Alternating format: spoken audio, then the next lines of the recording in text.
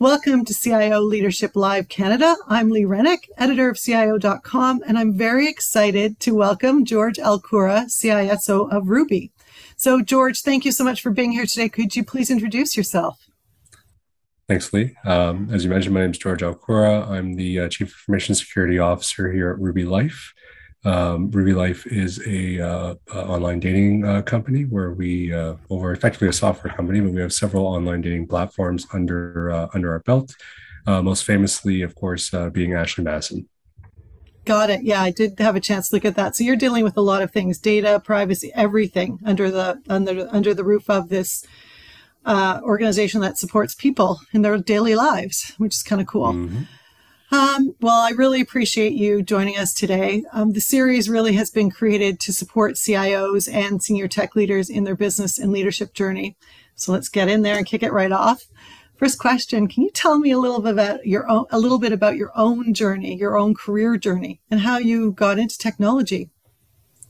Yeah, thanks, Lee. Of course, I have a pretty non-traditional path of entry to my tech career.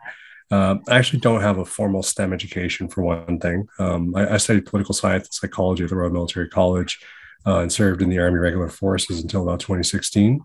I did have a technical job as a communications research operator, and I really did enjoy that. But I found, after a while, I wanted more for myself, especially around, that point in my life where I was like, hey, I think it's time for a new challenge, a new chapter. I started a couple businesses, and they did somewhat well, but ultimately failed to get anything to stick. And there's something to be said about failing fast and failing often, and learning from that. Looking back at those times, I was learning a lot of great lessons that would serve me later in life, but those lessons were definitely earned the hard way. Yeah. So going back to 2016, later on that year, one of my best friends who I actually used to serve with in the Army told me about this cool job opportunity to work with him at a cybersecurity operations center. I didn't know programming at a high level, but I understood analytics and I understood the profession of security pretty well. So he helped me crash course through basic packet and malware analysis over a few nights at the pub together. True story. Wow. I was fortunate enough to have a great initial SOC manager. His name was Tim Hersey, who believed in hiring folks on their critical thinking skills instead of the number of certifications that they had. Mm-hmm. So I got a shot as a junior analyst, just working shift work at a 24/7 global operation. While I enjoyed my time in SOC world, I also knew I was still capable of more. So I spent a bunch of my overnight shifts reviewing all of the SLAs for the company's entire, 80 plus client set to try to understand the business of cyber and what the organization was actually doing. In doing so, I had found that they had sold some managed threat intelligence services that I assessed we weren't actually delivering on. So a light bulb moment kind of clicked in, and I realized I had an opportunity to build those services out and advance my career further. At the time, one of my VPs at that organization was a gentleman by the name of John Proctor, who's now actually the CEO of Martello Technologies. John and I had gone back over 10 years serving in the Army together, and he was a bit of a trade mentor for me back then, and we always had a good relationship. I told him about what I observed, and he gave me an opportunity to build that capability out. What is interesting is that I had no formal education or training on how to do threat intelligence, and I was learning security operations in the cyber world on the fly at the time. So my version of a CTI service was built around, different from anything else you'd find on the market, because I was leaning on over a decade of military intelligence training and work and converting that knowledge into customer value within a CTI context. The success of that service got me promoted out of the SOC and into a senior consultant role, where I actually had my first commercial team. A lot of good times and bad times in those days, but most importantly was that I was learning and getting better every day. I was always involved within the greater InfoSec community via boards and organizations as well. At the time, I had built relationships in the venture capital scene in Ottawa. Shout out to Suzanne Grant and Marvin Bedward. And those relationships led me to an invitation to join the Defense Industry Advisory Group.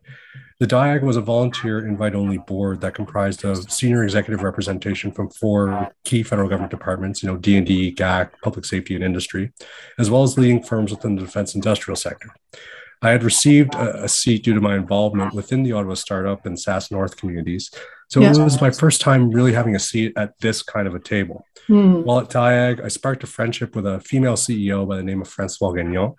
Fran was a powerful fighter in support of gender equality within the industry, and I admired her story as one of the only female CEOs of a national defense industrial brand. Wow. Fran eventually offered me Wow. an opportunity to build an entire SOC and managed services practice for her at her firm. So with that, I became a director and entered into the executive ranks within 3 years of formally entering my career in cyber.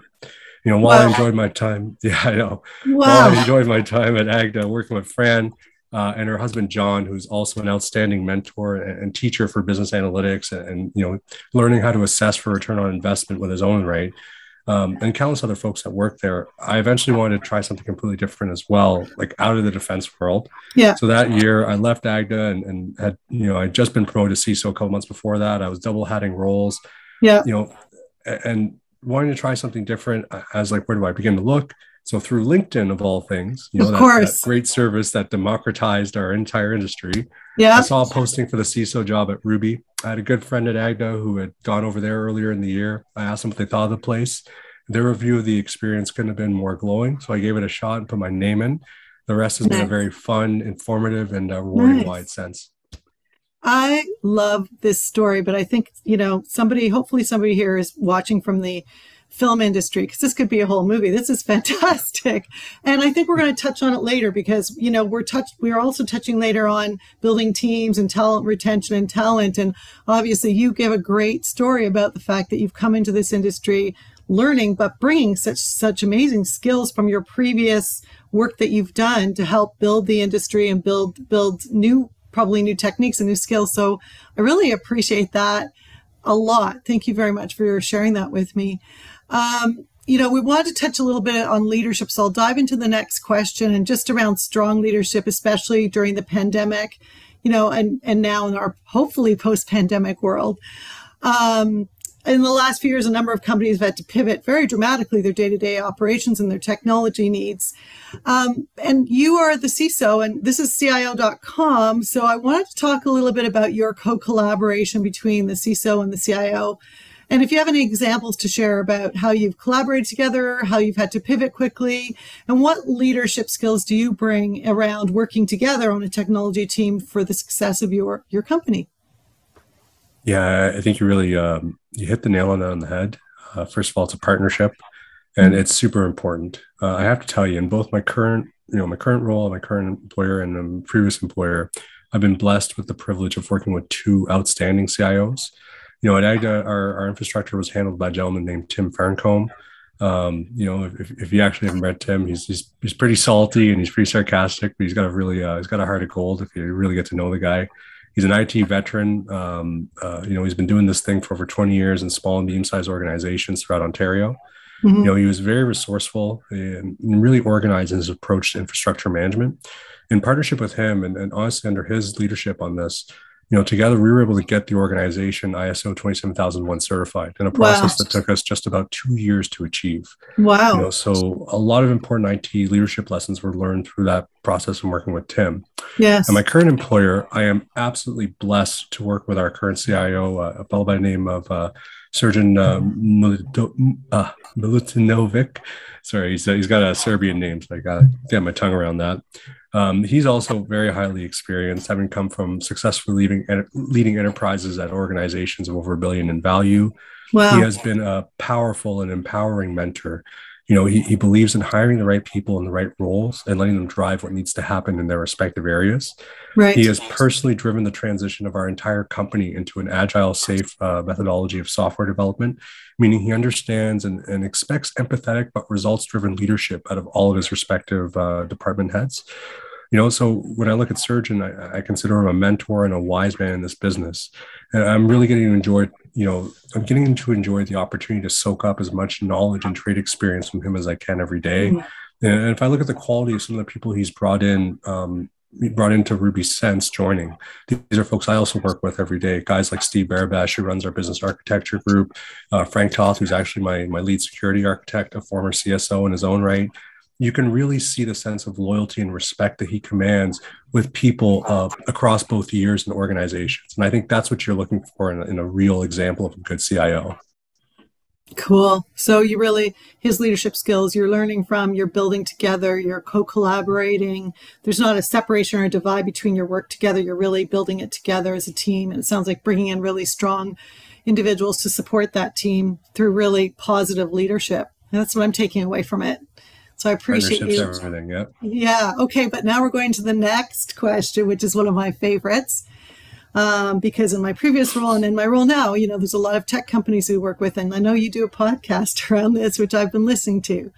So I want to talk about accelerated partnerships to optimize work output and leverage technology partners, really to ensure the best outcome for your stakeholders or your users. So do you think, are we in this place now? So I'm going to rephrase this question now. Are we here yet? Or is the future technology more about more collaboration between the technology partner / vendor to have success? And do you believe there's such a thing as co-collaboration between a company and a vendor partner? Yeah, honestly, that's kind of the point, is that there is, and it's as advanced as technology is getting and as high speed as this game is moving, it really goes back to the old school principles of good business, right? We have to really humanize one another. Yeah. I can't really get too deep into like our own tech staff specifically No, here of course. at Ruby, but what I can tell you is I'll give you an example of a great collaborative partner or vendor partner that I have in terms of my relationship with Record Future. I found that they have a best-in-class CTI platform, but they also have a truly talented account and technical support folks, like account management folks. Right. I've worked with them and their platform across every single one of my employers throughout my entire InfoSec career. Right. A lot of vendor relationships are very transactional. They're trying to make their quarterly quota and you're just trying to fix a problem. So it's very, there's nothing really, there's no loyalty there to anything. So I find that, it's not very genuine in terms of the care they give you, and it's not genuine in the way that you look at them and treat them. Everyone's replaceable across the board. Yeah. I don't think that's the best way of doing business, and it's not the best way of fostering real improvement opportunities. Mm-hmm. This isn't the case I find with RF. As my discussions with them are never driven around, whatever new widget or service they're pushing, but rather them continually assessing where they can provide additional value to the state of my operation specifically. Right. By having sales growth and development conversations that are focused on improving our current level of maturity with an eye to matching offerings as they make sense with our departmental roadmap, RF has shown themselves to be a committed collaboration partner who have a stake in seeing us succeed and not simply in making their quarterly quotas. And I think that's how it takes. Yeah, agreed. And, I know in my previous role when we were talking to a number of CIOs about I was trying to really work that idea of the word vendor to becoming more like partner. Like, how can they help accelerate? How do they work in a partnership? And I know they talk about it, but it's like exactly what you said. It's like understanding your business outcomes, looking when things happen in the sector that you need to pivot to or react to, and really helping you understand that. And I personally don't think we're quite there yet. But I'm seeing a bit of shift when I talk to some of those vendor partners about how they're trying to collaborate. So I really appreciate your insights on that. So the last question I had was around building talent and teams. So you are a very active person. I follow you on LinkedIn. You're at a lot of events. You sit on boards. You do a ton of work in this sector. Can you tell me a little bit about some of the ways and how you leverage your own networking and participation in events and other things to build your team and talent and some strategy around that? Right. So the first thing I'll say is that I think it's really important for CISOs and CIOs to do this work themselves. Not to rely on recruiters, not to rely on HR. Right. Interesting. When we look at today's super hot, resource market, competing for talent on traditional lines has been a bit of an archaic and sometimes outright toxic game. Right. Personnel are leaving organizations within months of joining due to offers of substantially greater compensation or benefits.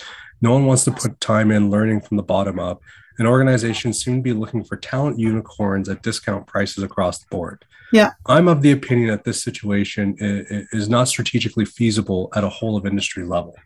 My approach has been to lean on my network to scout, develop, and capture talent by creating my own, quote, social pipeline. When someone is in school, a new grad, or mid-career, the key thing I focus on is building genuine relationships with them.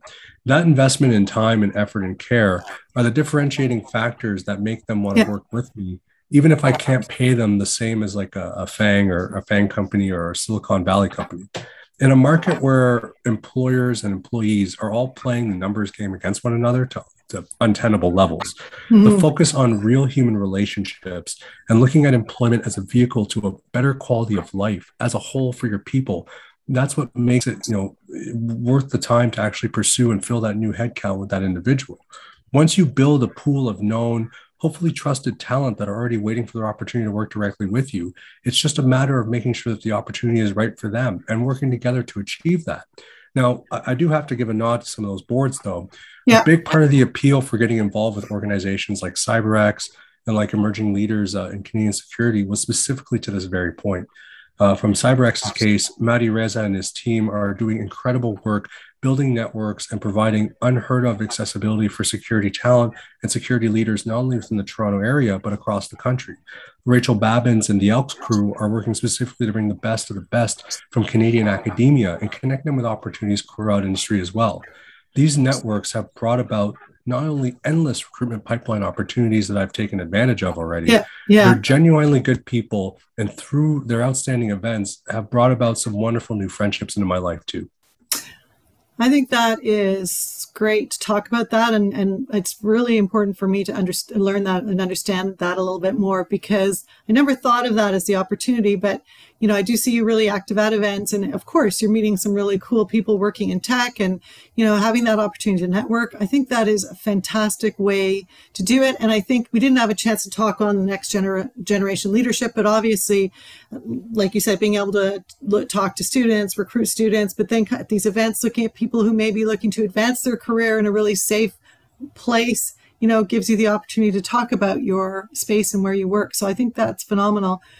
Thank you very much, George, for joining us today. I really appreciate it. I really appreciate you providing your insights as a CISO to all the CIOs out here listening into this webinar today.